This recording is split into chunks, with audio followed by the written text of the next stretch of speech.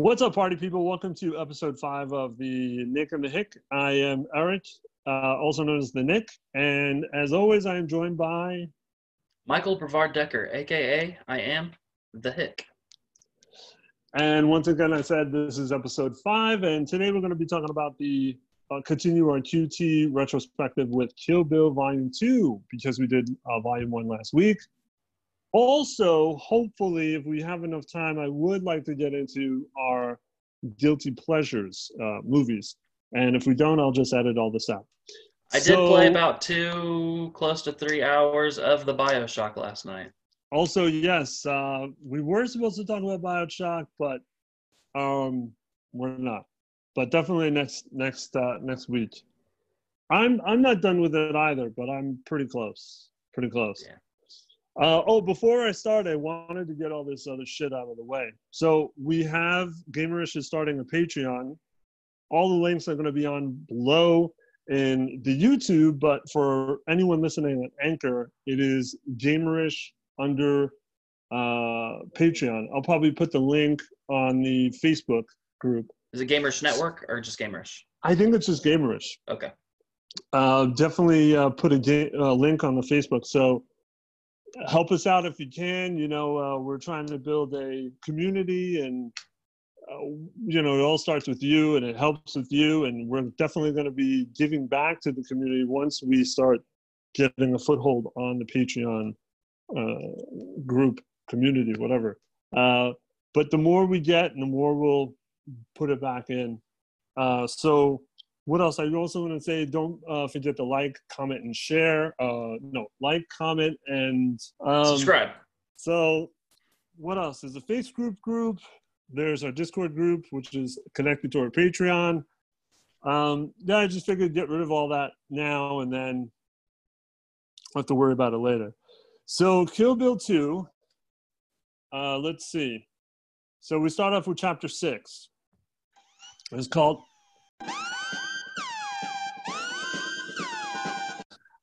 Chapter 6, The Massacre at Two Pines. So at the end of the first movie, we find out that the bride's baby is survived. Yep. But she doesn't know that. We know that. And so in the beginning of Volume 2, they go back 4 years. We flash back 4 years to basically the scene of the crime. And it's the chapel where the bride is going to get married to this new guy. And then they're doing a rehearsal wedding, which I think in real life, that's not really how rehearsals really work, where they're just like, yeah. They're at the what's it called? The chapel. The chapel, and they're practicing everything, and that's not usually how it goes. It's in great detail, and they're talking to, of course, Samuel L. Jackson's in this scene, because he has to shoehorn, shoehorn him in somehow, and then of course the pastor is being a pain in the ass, and the bride is very pregnant, so she decides that she wants to take a little break. And then as she walks outside, there's Bill. And it's a very awkward scene, and she doesn't know how to handle it. And she basically has to she doesn't really give him great detail why she left, but he's acting as if he's upset but not angry, which kind of, again, makes it a awkward scene. But at the same time, she doesn't feel like he's being a threat. Well, so then he gets to meet the man that she's marrying, Tommy. She gives him a little brief idea of like what her life is, that she's working at a record store, and Tommy owns a record store. And we don't really know if obviously Tommy must know that's not his kid, but maybe. But he seems to be an okay person, or a nice guy. I think he's supposed to be seen as kind of like a dope. He's fond of music. Yeah, he's fond of music. He's a bit of a dope. Yep. He's like a nice guy. It's like, the typical Hollywood nice guy is a dope kind of thing. So, he's very like 2000. Because of his hair. Yeah. His like frosted hair and his Yeah. it's He's all like spiked up. Limp Bizkit and Yeah, it is. fucking Everlast. Almost. Not Ever, but who's the other one? Everclear or whoever it was. He looks like the lead singer of Smash Mouth. Yes. So kind of makes you wonder what his love of music is. Probably just really shitty late '90s alternative Yes. bands. So the neo grunge. Neo grunge. He meets Bill. The bride tells Bill that he's her father, and there's this great moment where he says, "You should give the bride away." and Bill's like, "No."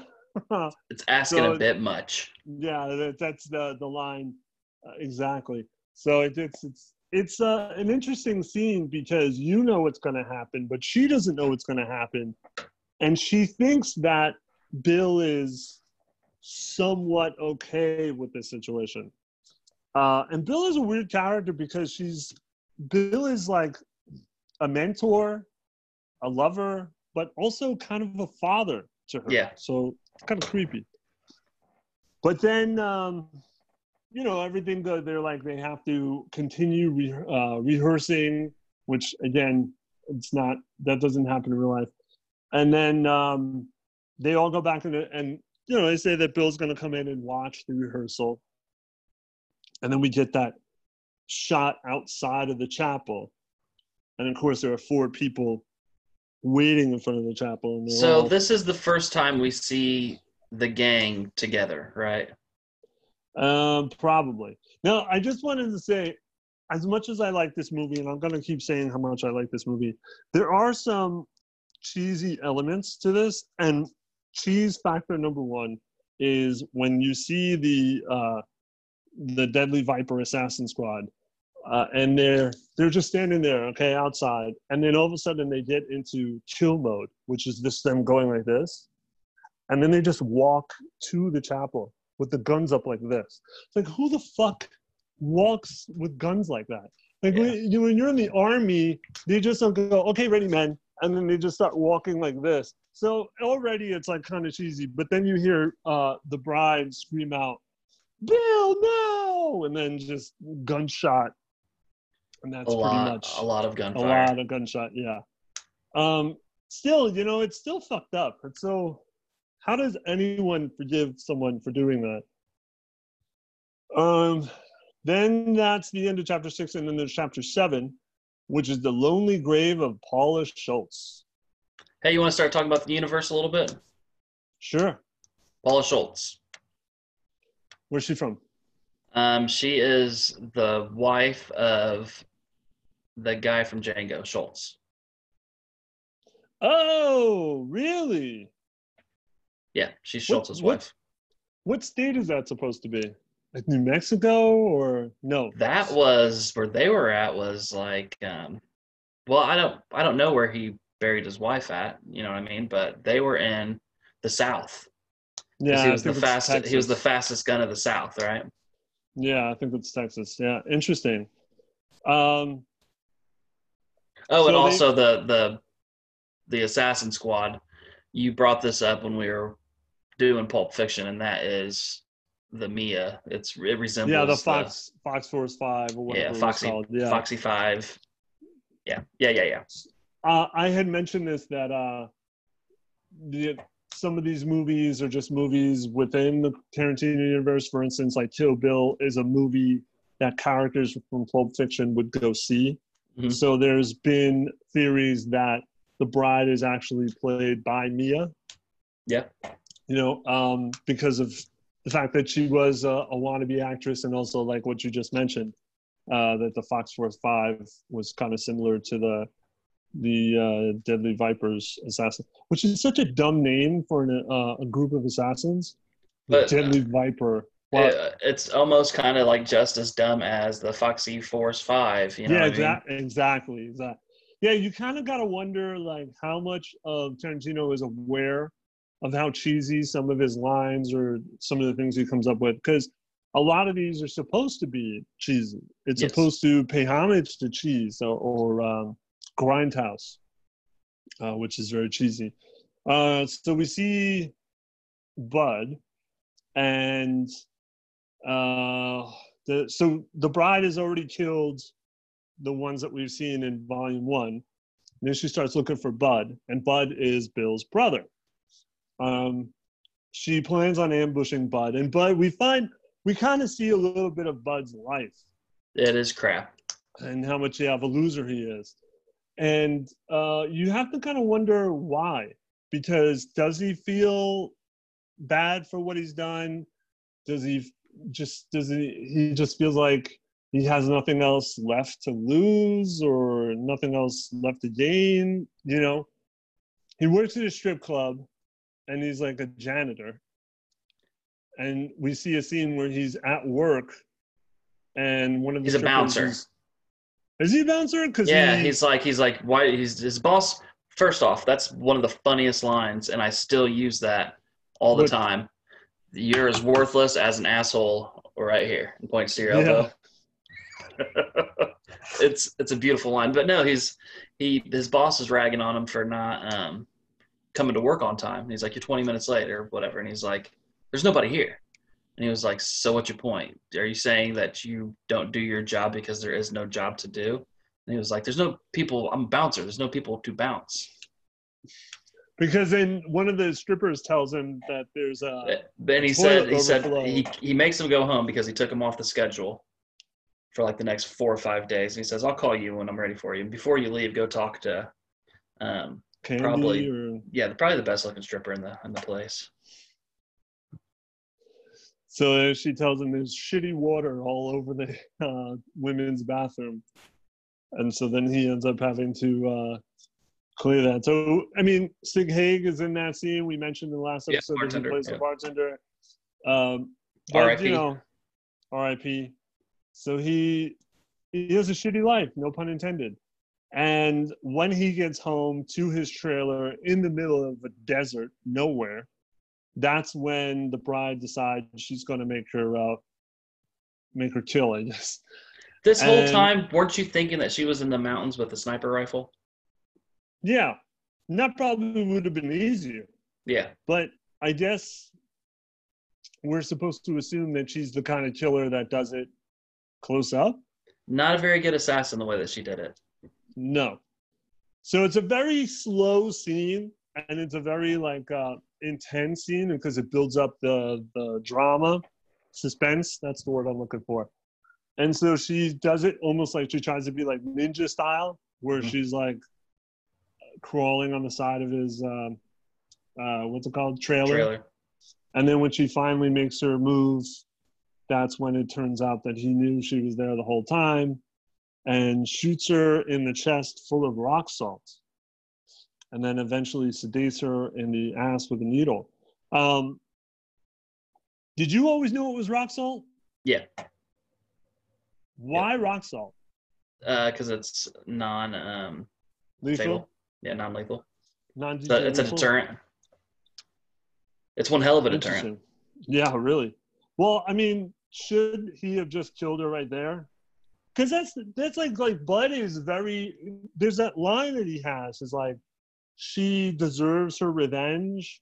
Yeah. But then he's like, but then again, so does she, or so do we. You know, whatever. So he says, you know, we're horrible people, but then again, so is she. Right. So he could have killed her right there, ended it, but he doesn't.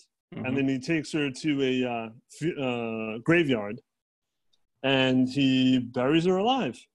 Who's that little guy? He's just, I mean, never says. In this description, it says his pint-sized friend Ernie.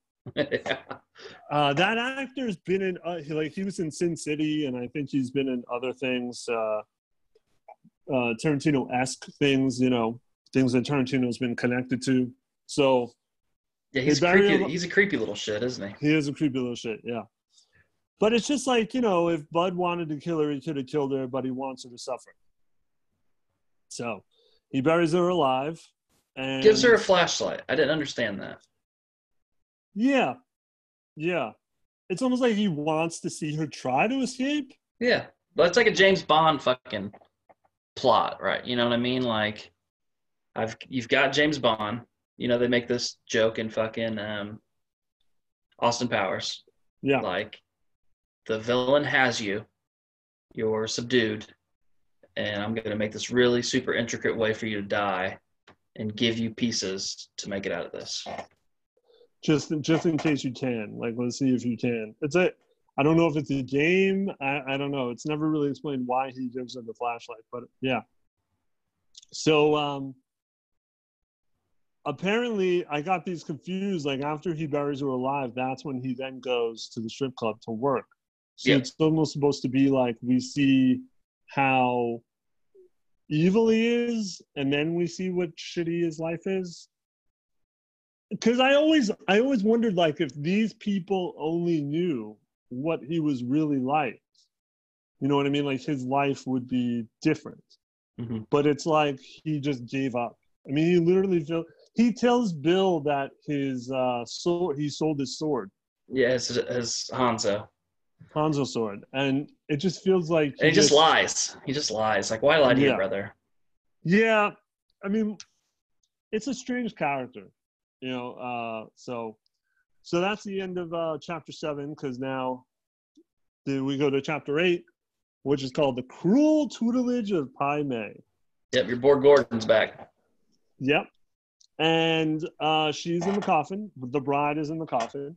And she recounts her first time being told about the great white lotus ninja Pai Mei. So Bill and her are like a campsite, kind of like a campfire kind of thing. And they're basically talking about what she's going to be taught under this man named Pai Mei. Now, and how many years before is this?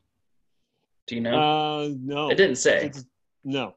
But it's incredible that neither one of them have aged. Yeah. Since then at all. Exactly.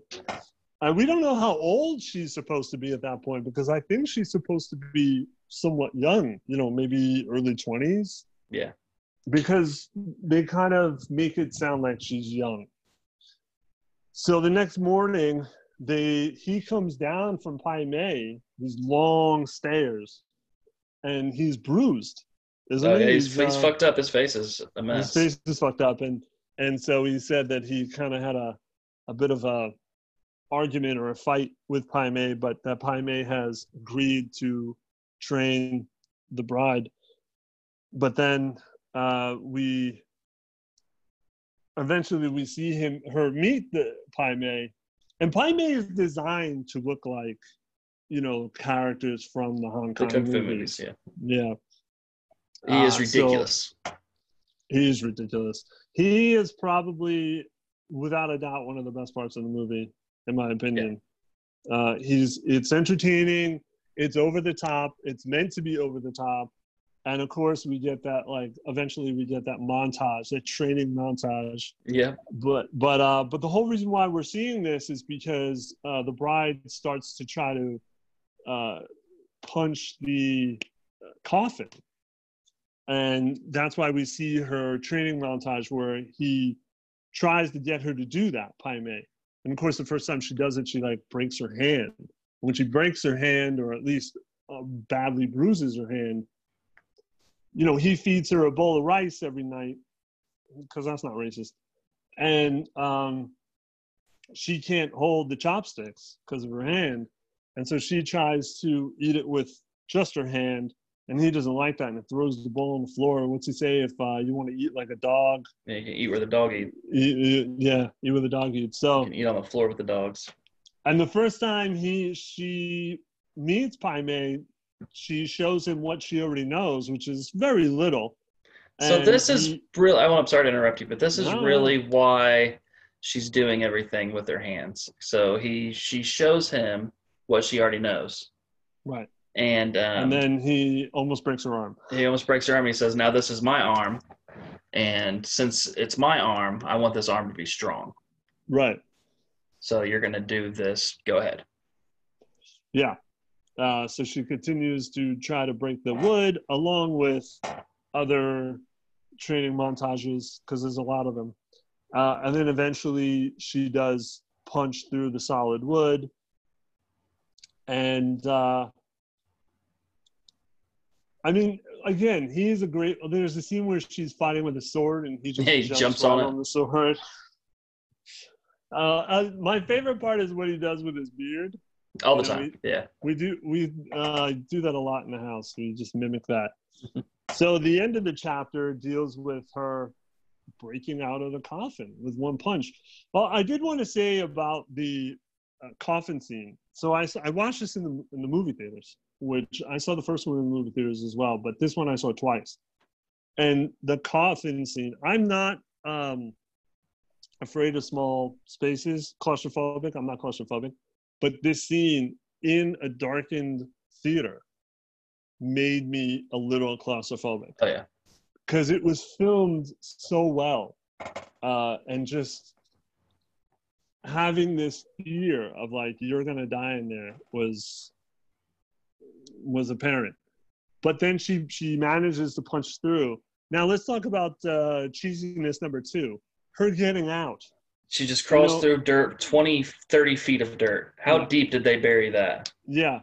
And that's just not possible. It's one thing to break through the coffin, but now you have to go through the dirt. And just runs through it. Yeah. Yeah, just runs through it. And then she comes out. And again, another thing I found cheesy was when there's a scene, within a diner. There's a woman in a diner, like a waitress or something. She sees somebody coming out from the dark, and it's the bride covered in dirt. But it's the way she runs. Yeah, it's very odd. And it's so dusty dirt. It's like it's not like fucking fill dirt. It's like sand. It is. Like dust. It looks like dust. It does. It does look like dust, and it's like. Wouldn't you just like shake it off like a dog at some point and just start taking it off your shoulders? So that's the end of chapter 8. And then we get to chapter 9, which is Ellie and I. And this is one of my favorite parts of the movie. So we see Ellie played by, what's her name? Splash. Yep. Crap, I can't remember her name. Why can't I think of it? You made me forget about it, I feel like. Daryl Hannah, sorry. Yep, Daryl Hannah. We see Daryl Hannah. Daryl Hannah comes to Bud, who's played by Mr. Blonde. And when this movie came out, Michael Madsen said that everyone comes up to him and talks about Mr. Blonde. He's just all the time, that's what everyone remembers him as, recognizes him as, talks about. And he said that once you see Kill Bill 2, you will stop talking about Mr. Blonde. And it will be all about Bud. Yeah, not really. No, not really. No. I don't think so. I mean, what, just because you buried her alive and didn't kill her when you had the chance? I mean, it's just, Bud is just a weird character. So it doesn't match that Steelers wheel scene. No. You know what I mean? Because they're both torture, but the torture in Reservoir Dogs is face to face. You're watching, I mean, he has the ear and pretends to be talking in the severed ear. I mean, that's just like fucked up and like mean. But then burying her, you just walk away and forget. You don't actually see the torment in her face. So did you see Bloodshot? No. With Vin Diesel with Dom? No. So there's this scene where this guy's doing that. He's coming in, he's dancing all weird to a song. I think it's Steelers Wheel, but he's reenacting the right. Mr. White. So I mean, that scene's so big. It's in other movies too. Yeah. So we see Ellie come to Bud, and she has a red briefcase full of money, and Bud is essentially killed the bride. So now Ellie is giving them money for it. And Beatrice Chavez in a large, I don't know what that means. So the bride comes at the hill, overseeing the camper at the same time Ellie pulls up to it, but she doesn't really do anything. We see Ellie just talk to Bud.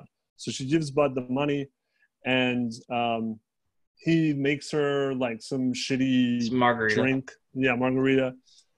And he's really relishing with the fact that he has now all this money. Yep. And he opens up the case and he starts looking at the money and counting the money, and he's all giddy like a child, and he pulls out one wad of cash and Too there's a many. snake. Huh? One too many. Yeah, one too many. He's a snake under the money, and it starts, I guess you'd It's a say, black mamba, right? yeah, Yeah. it's a black mamba, and it just starts attacking him in the face and the neck. And he freaks out, and he's just starting, his face is like parts where he's got bit is already starting to swell up. And he collapses, and money flies everywhere, and shit flies everywhere, and he's basically dying as Ellie starts reciting to him Out of her little notepad. Yeah, out of her little notepad, what a black mamba can do. And oh fuck, I wish I had it on here, but it was like it's like in the bush you can get something can kill you, and this an yada elephant yada can kill kill you. you. It's like, Something else can kill but you. a black mamba is certain. It's death incarnate. Yeah. And that it will take 10 minutes. And as she's telling him this, he's literally dying. He's like having difficulty breathing because you could hear him having a hard time breathing. And so she's, and then she says to him that the bride is probably one of the best sword fighters she's ever seen. And to be murdered by a bushwhacker like you is just depressing and sad and, pathetic. Yeah. So I guess she felt that he shouldn't have been the one to end the bride's life. She didn't want anybody to do it. Except for her. She wanted to do it. That fight. But I mean, the point is like to have it anyone but him also because he's such a loser. So he dies. She starts collecting money. She calls, what's his name? Bill. Yep. And she tells him that the bride is buried in, what was her name? Paula Schultz. And then she says, Beatrix Kiddo. And we finally hear the bride's full name.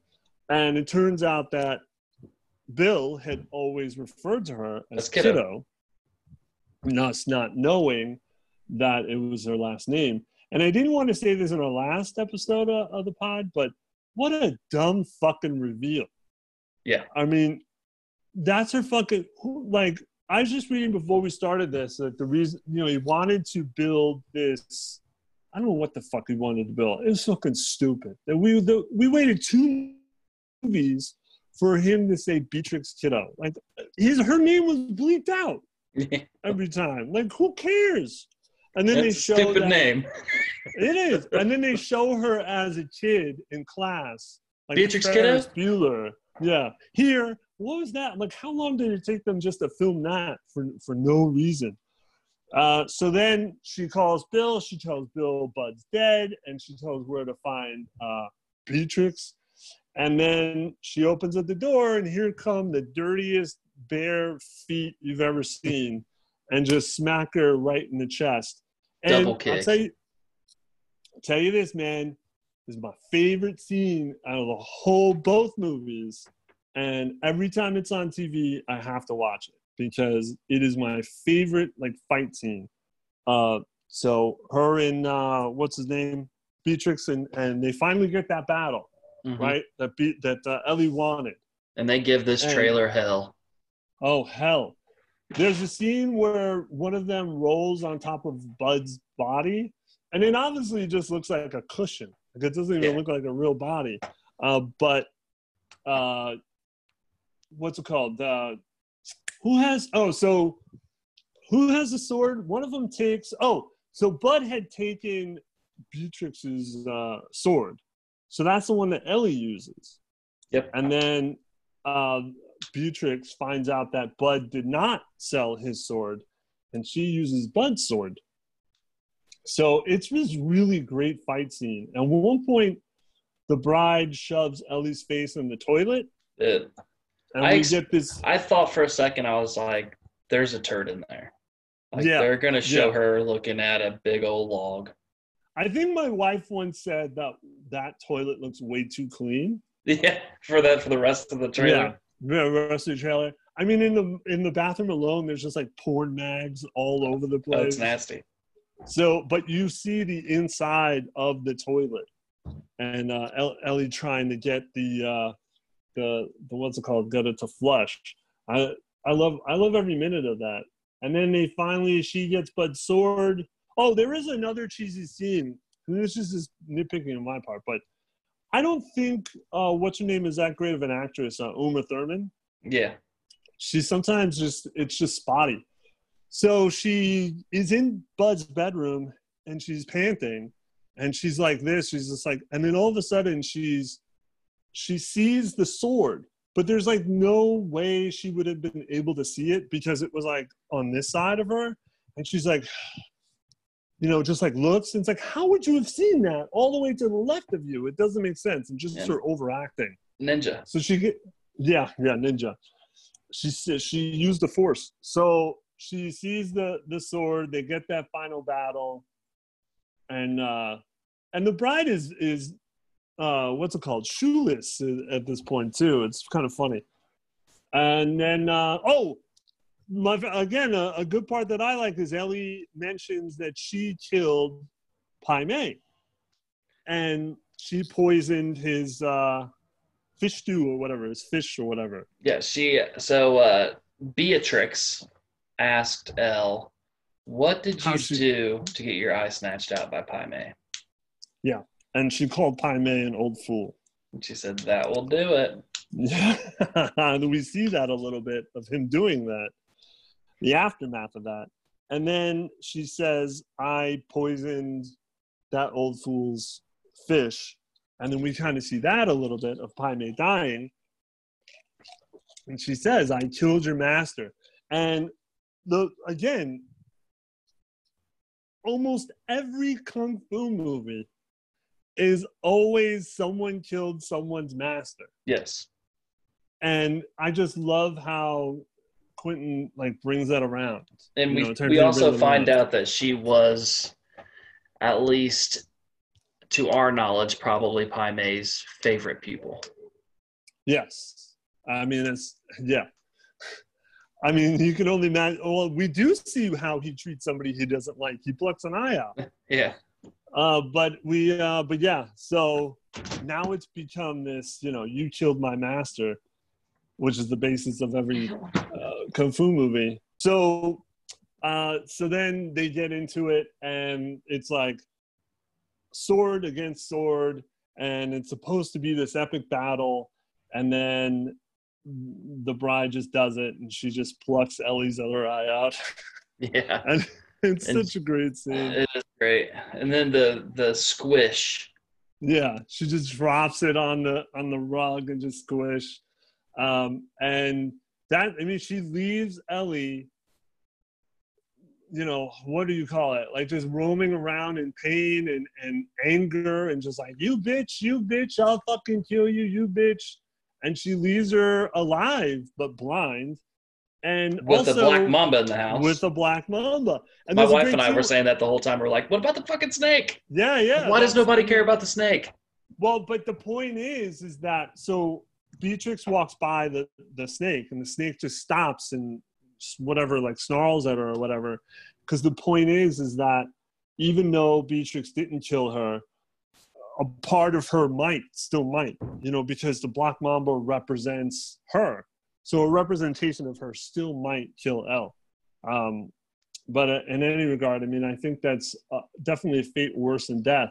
And at one point, she smashes the mirror that's in the bathroom. Fuck, then you got to worry about that shit too. Yeah.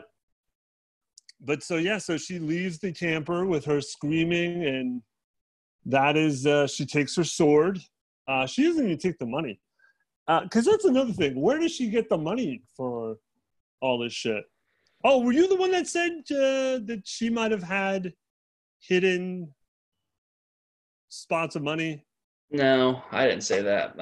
But I know as far as the sword goes, you remember she told Hanzo that she wasn't paying for anything, that she was. No, but she had to pay for the flight to Japan, and she had to pay for the flight back from Japan. I don't know. You think she hawked the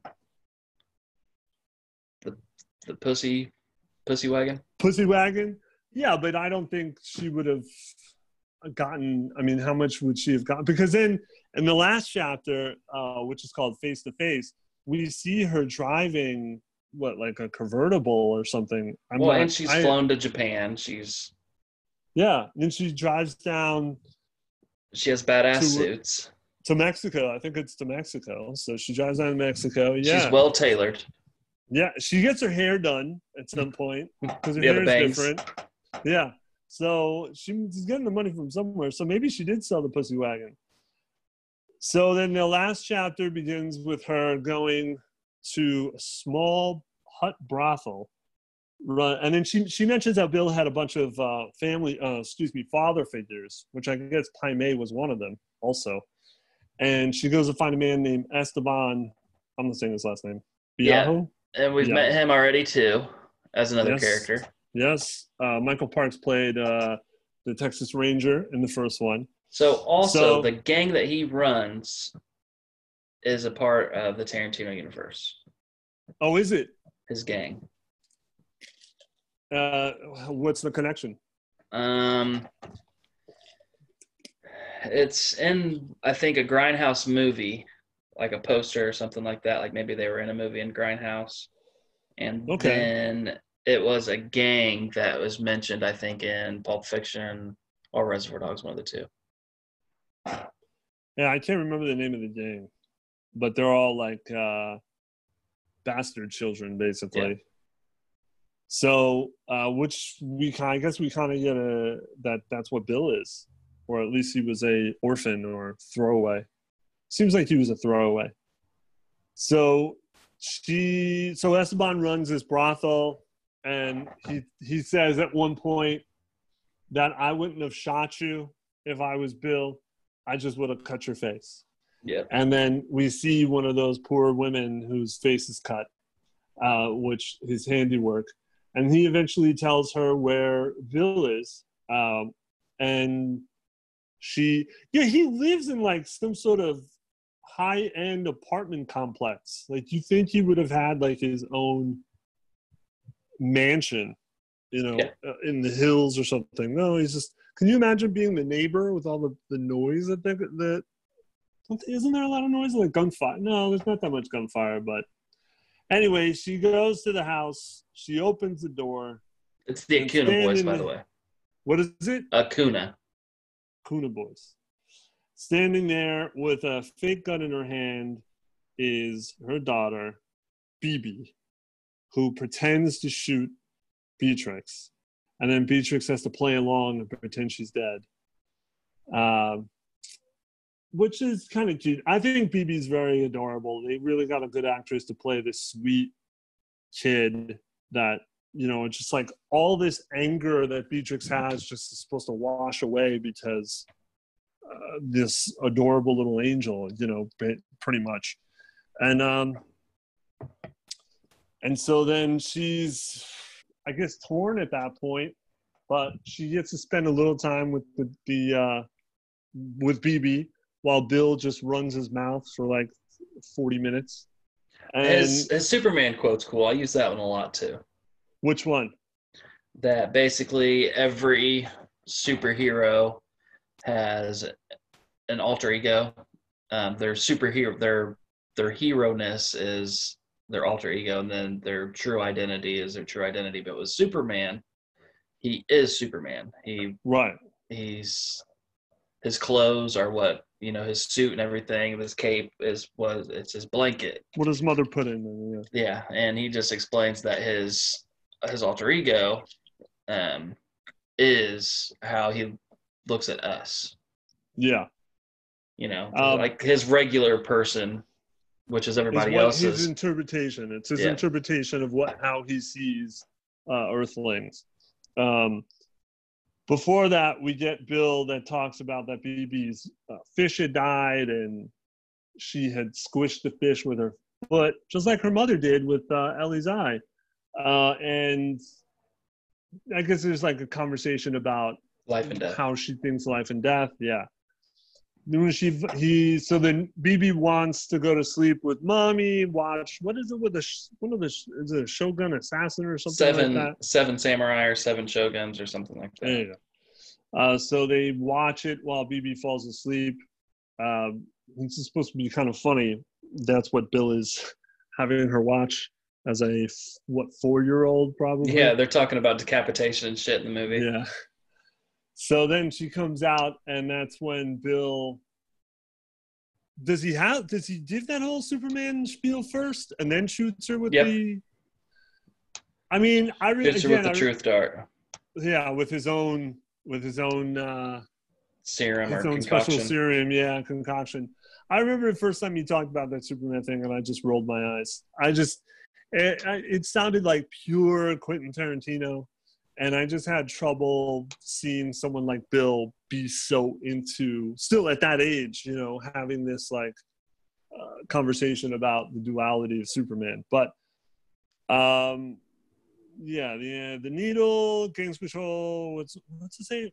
So he asks her questions about why she left, and we get a little bit of a flashback to Beatrix's last mission, I guess, or assassination. And it's what you said before, is how she's a terrible assassin. So she's in the hotel room and she sees that she's pregnant, and someone knocks on the door and says that they're hotel management or whatever, or hotel employee. And then she drops the pregnancy test, and good luck she did. It's good luck that she did, because the person ends up being another assassin and tries to shoot through the door with a shotgun. I said, God, you're a fucking terrible assassin if you just believe everyone who knocks on the door saying they're so-and-so, But then they get into a fight, and of course it's another woman, because if it was another man, I don't think they would have been able to let her go after she says that she's pregnant. She doesn't want to. Which is still ridiculous. Yeah, you think so? Yeah, a killer for hire is still gonna kill.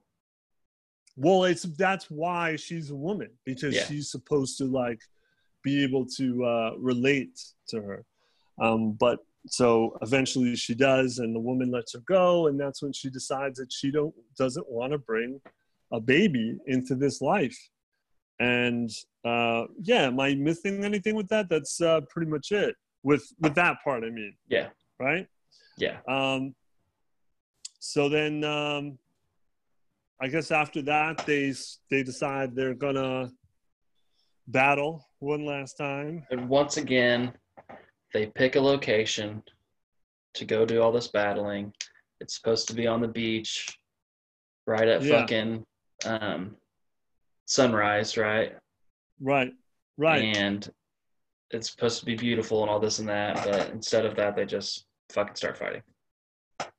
And even before they fight, she does the 5-point palm exploding heart technique that Pai Mei taught her. And again, this is such a ridiculous kung fu element that they do. And of course, all he has to do is take 5 steps, and then his heart will explode. But I like in the move how she does the 5 points, but in the middle, like she like twists towards little titty twister, like she's turning on an oven switch or something, like, and it's on, and I said it. Yeah, is it? Yeah. So then they have a sorrow goodbye, and then he takes his 5 steps into the backyard, and then we see him collapse. And this is, like I said, this is where we find out that her master, Pai Mei, that she was probably, well, as far as we know, she was his favorite pupil, because he taught no one. He taught her how to do that, right? He taught no one how to do that. And Bill was kind of impressed, and I guess a little jealous that he taught her how to do that, because obviously he didn't even teach Bill how to do that. So then she gets BB, and then drives away. And they're in the hotel, and she's in the bathroom while BB's sleeping in the bed, and she's crying. Yep. Right? Correct? I think happy. What do you think? I think happy tears. I think it's a mixture of both. I think that she still felt for Bill, and obviously Bill felt for her. Because Bill is supposed to be like a child, right? I mean, he's a man-child, just like Quentin Tarantino. just like Tarantino, and he has a selfish moment, and he overreacts, and then he feels bad about it, and so he doesn't expect her to forgive him, but I think they both have conflicting feelings for each other. This love-hate. So yeah, I think she's crying because she's happy, she's sad, she's scared because now what's she gonna do? You know, now she's got this 4-year-old kid, and like, how is she even going to explain what happened to dad? You know? Yep. Um, Who's been raising her whole life? Yeah, her whole life. But I mean, luckily, I mean, not luckily, but hopefully, Bibi will forget him because she's pretty young. 4. Where, Right. yeah, where It's been she 4 years. she could raise her and kind of really maybe be distant memories of Bill and not remember him that well. But that's it. That's the end of the saga, the 2-part saga that is Kill Bill. So, real quick question: which one of the two? Now, you do consider this one movie, but Yes. For just this question, which one do you like better? 2. I like Volume 2 Yeah, better. me too. Yeah, I do too. I said that the first one I've appreciated it more over time, but the second one I felt was better. There's a lot of better scenes. There's more memorable scenes. There's better actors, like Michael Madsen is in this one, and we do get way more Bill. Yeah, we get more Bill. Not just better actors, but I'd say better characters. We get Pai Mei. Yeah, we get Pai Mei. We get more Ellie. The people that worked, the one guy that worked with Bud, I thought he was fucking hilarious. The coke-headed fucking strip club manager. Yeah. Our owner. Yeah. Yeah, just better characters altogether. Yeah. More way more character development in this movie.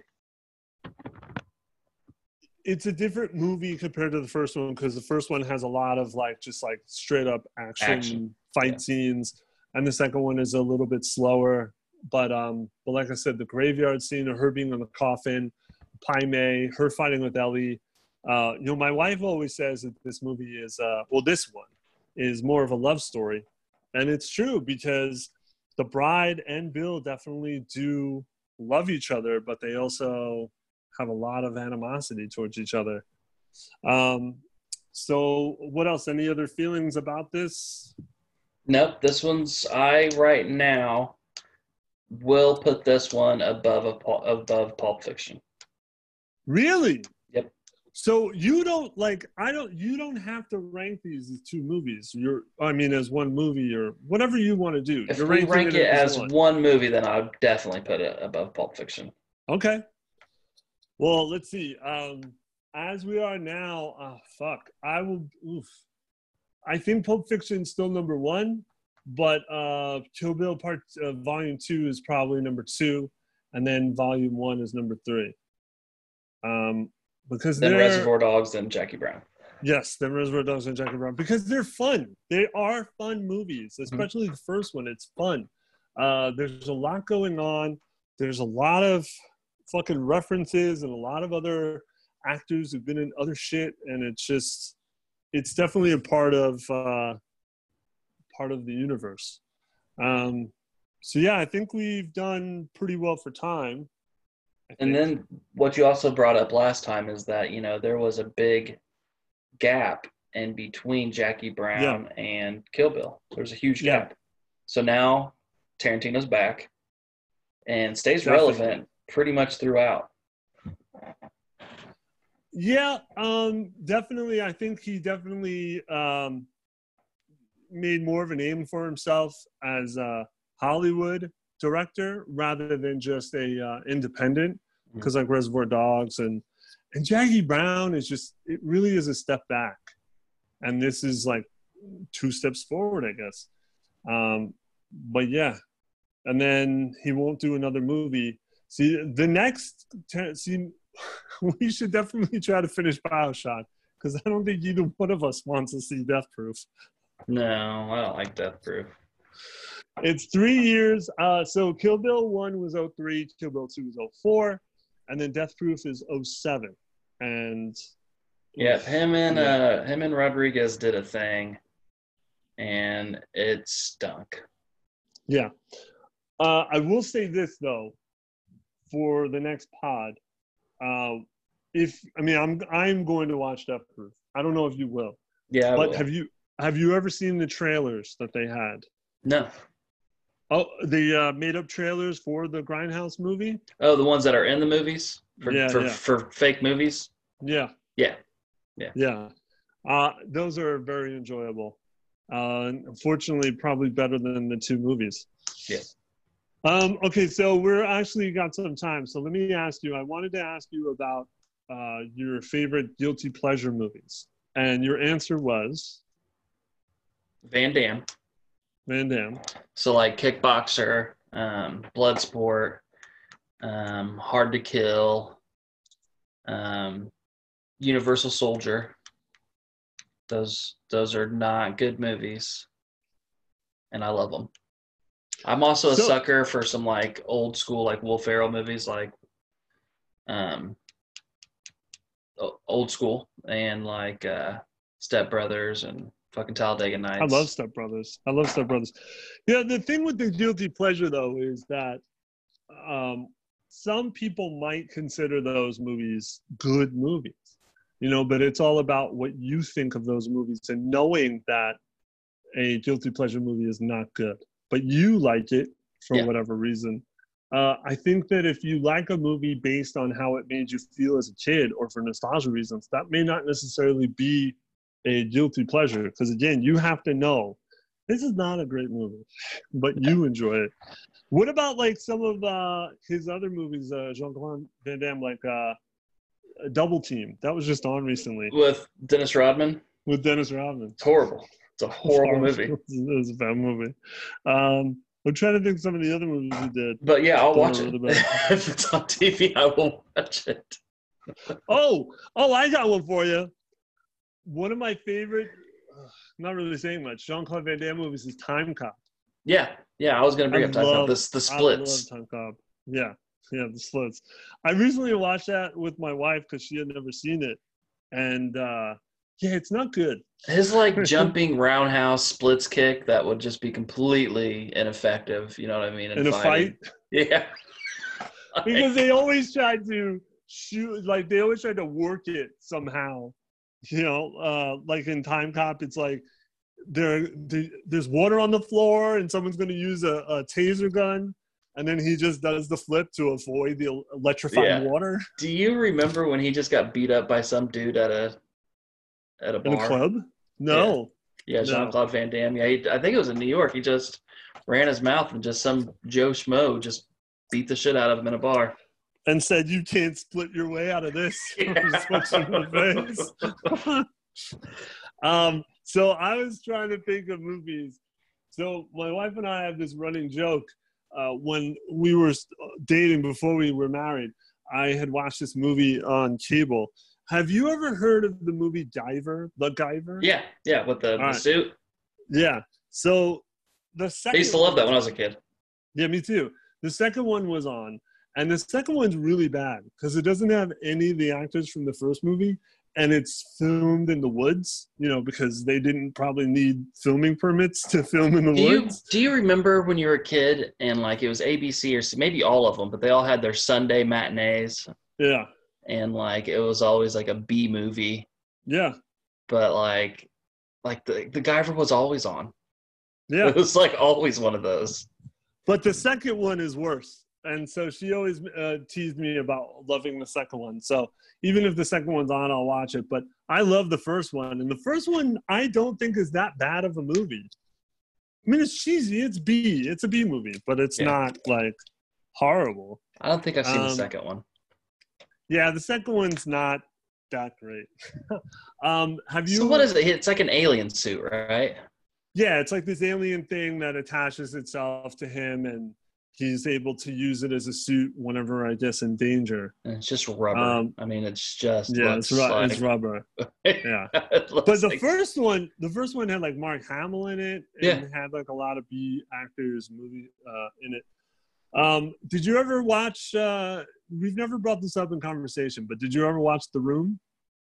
Yeah, Wait, what's The Room? I thought for some reason I don't know what you're talking about. For some reason I was thinking Four Rooms. No, it's this really cheesy movie called The Room. It stars, directed, and written by this guy named Tommy Wiseau. Oh yeah, Uh, I watched the movie about Tommy Wiseau the James with Franco movie. Franco. Yeah. Dude, if we were living nearby, I would tell you to come over and watch The Room because you have to watch that movie. That is definitely a guilty pleasure because it is an awful, awful, awful movie. Mm-hmm. I mean, so you saw the what's it called, the movie based on it. So you have an idea of what. But did you watch that TV show Neighbors that he was in? I saw a trailer for it. Bad. And the trailer was cringy. The show's not bad. He's bad. Of course he's bad. He thinks he's what's it called, James Dean. That's why he did that famous line in his movie, "You're tearing me apart, Lisa," because it's from a James Dean movie. You gotta watch the Room, man. It's like classic trash. People loved it because it was horrible. It is. It's funny. It's like unintentionally funny. I mean, people have called it like our generation's Rocky Horror Picture Show because of the way that fans will interact with the movie while they're watching the movie. So it's great. It's such a great movie. Well, it's great for being shitty. I mean, he financed that whole thing himself. Yeah, and nobody knows where he got the money from. Nobody knows how old he is. Well, the book, The Disaster Artist, the book that the movie is based on delves a little bit more. So he had like shops in San Francisco, like clothing shops. And they think that might have been where he got some of his money from. And they think he might be from somewhere like Eastern European, behind the what's it called, the Berlin Wall kind of thing. Yeah, but some inheritance. Maybe inheritance. But we were watching a video and they talked about Superman 4, The Quest for Peace. Have you ever seen that? With the Atom Man or whoever it is. No? Nuclear Man. Nuclear Man. Yeah. It's horrible. The guy that looks like fucking what's his name? That 80s Flash Gordon. Kind of looks like Flash Gordon. He has like a mullet. He has like a blonde mullet. I love that fucking movie, man. I love that movie. I like Superman 3, and Superman 3 is not very good. Yeah, it's not very good. No, they have their version of. I've always said that the villain is Brainiac, basically, but just like a really shitty version of Brainiac. Richard Pryor. Yeah. Well, unfortunately, Richard Pryor never really had a movie that did well. Yeah. Because he was The Toy. I loved The Toy when I was a kid. I love The Toy too. Also, that's a Richard Donner movie, also, but I didn't do very well. No. The with Quest for Peace is that John Cryer's in it, and he plays Lex's annoying nephew. Yeah, Lou. What's his name? Is it Lou? Something like that. Something like that. And now he plays Lex Luthor. He plays Lex Luthor on TV. I was trying to think of some guilty pleasures, but I'll end with one more. So there's this Australian actor. His name was Yahoo Serious. And he did this movie called Young Einstein. Oh, I love it. Yeah? The electric violin and that shit. Yeah. He condensed beer, and he made Einstein Australian. These are like all movies that I loved when I was a kid. Yeah, me too. It's funny. But I always threaten my wife that I'm going to make her watch Young Einstein because it's just awful. It's such an awful movie. Yeah, it's not good. It's not good. No. All right, so I think that does it for us. So next week, probably going to do BioShock. Yeah, I did. Man, I did so just where I'm at right now, I got the Flame Fist and the Telekinetic Fist. Okay. And it's just, I think if I would have played this game in 2007, you would have liked it. I would have liked it now more than what I do. Okay. I'm not super into it. I know. I'm not super into it. I can tell. It's not. I hate the triangle, the arrow, Yeah. because it Yeah. does a shit job of telling you where you need to go. Oh yeah. Like I could really just do without it.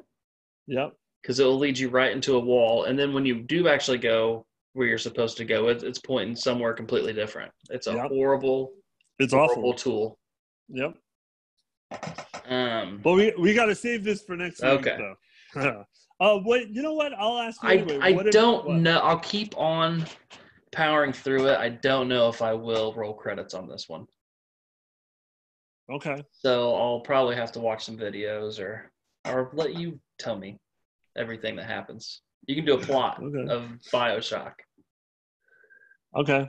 But I am going to keep. I will be playing it this week. Like I told you, I'm off. I've got a 4-day weekend coming up too. And what else have you been watching or playing? Oh yeah, so I watched the first episode of the second season of Doom Patrol. Oh yeah, I haven't seen it yet. How is it? Oh, it goes on too long for what they're doing. So I'll just That's it. That's all I'll say. But it's good. Of course it's good. I'm gonna go watch another episode of it. Let me see. Anything else that I watched? Oh, I watched Lord of the Rings. So Bilbo died in real life. Yes. The actor. Ian, I don't know. But he died. I think his name's Ian. Yeah. Damn it. Ian Holm, I feel okay. I was gonna say now I feel really disrespectful. No, Ian Holm, I really like that actor. So yeah, I've been watching Lord of the Rings. I watched Fellowship today and about halfway through Two Towers. I've been playing a lot of Destiny. Last night I played 2 to 3 hours or so of. I'm probably only about 5 hours, I think, of playing BioShock, and that's just because I don't know where to go and I just run around a lot. Yep. I bought Duke Nukem on the Switch not too long ago because the pre-orders were $5.99. They're 50% off, so like now the game's $9.99. But I played that this morning for I don't know, probably 2-3 hours, and it's awesome. It's awesome. It is a better first-person shooter than BioShock. Duke Nukem. Wait, Duke Nukem. Which one? The original? This is the 3D. This is the 3D collection. Yeah. Okay. So like the Duke Nukem that was on like 64 and shit, you know? Yeah. Wow.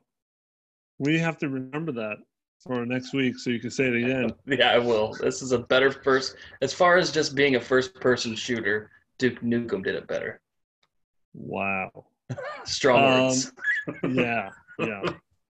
I wanted to plug our Facebook group, our Gamers Facebook group, because we have been doing a tournament for the best 80s movies. Yes, I'm not happy with it. Some of these, dude, have been really close and down to the wire. Let me just say we did a 90s first because most of the people, a good chunk of the people in our group are 90s kids. But, well, they're actually 2000s kids. But yeah. I'm a 90s kid. Yeah, I know. But The Matrix being the top movie of the 90s? In the 90s it was. Yeah, but it doesn't. I don't feel like it holds up very well. Plus, the sequels have just murdered it. No. The third one was pretty good. Really? If you watch the CG, if you go back and watch the CGI, the scene where he's fighting the first time that he's fighting all the Smiths or all the Smiths, and he's just like run kicking on them, it looks so bad. Yes, it looks so bad.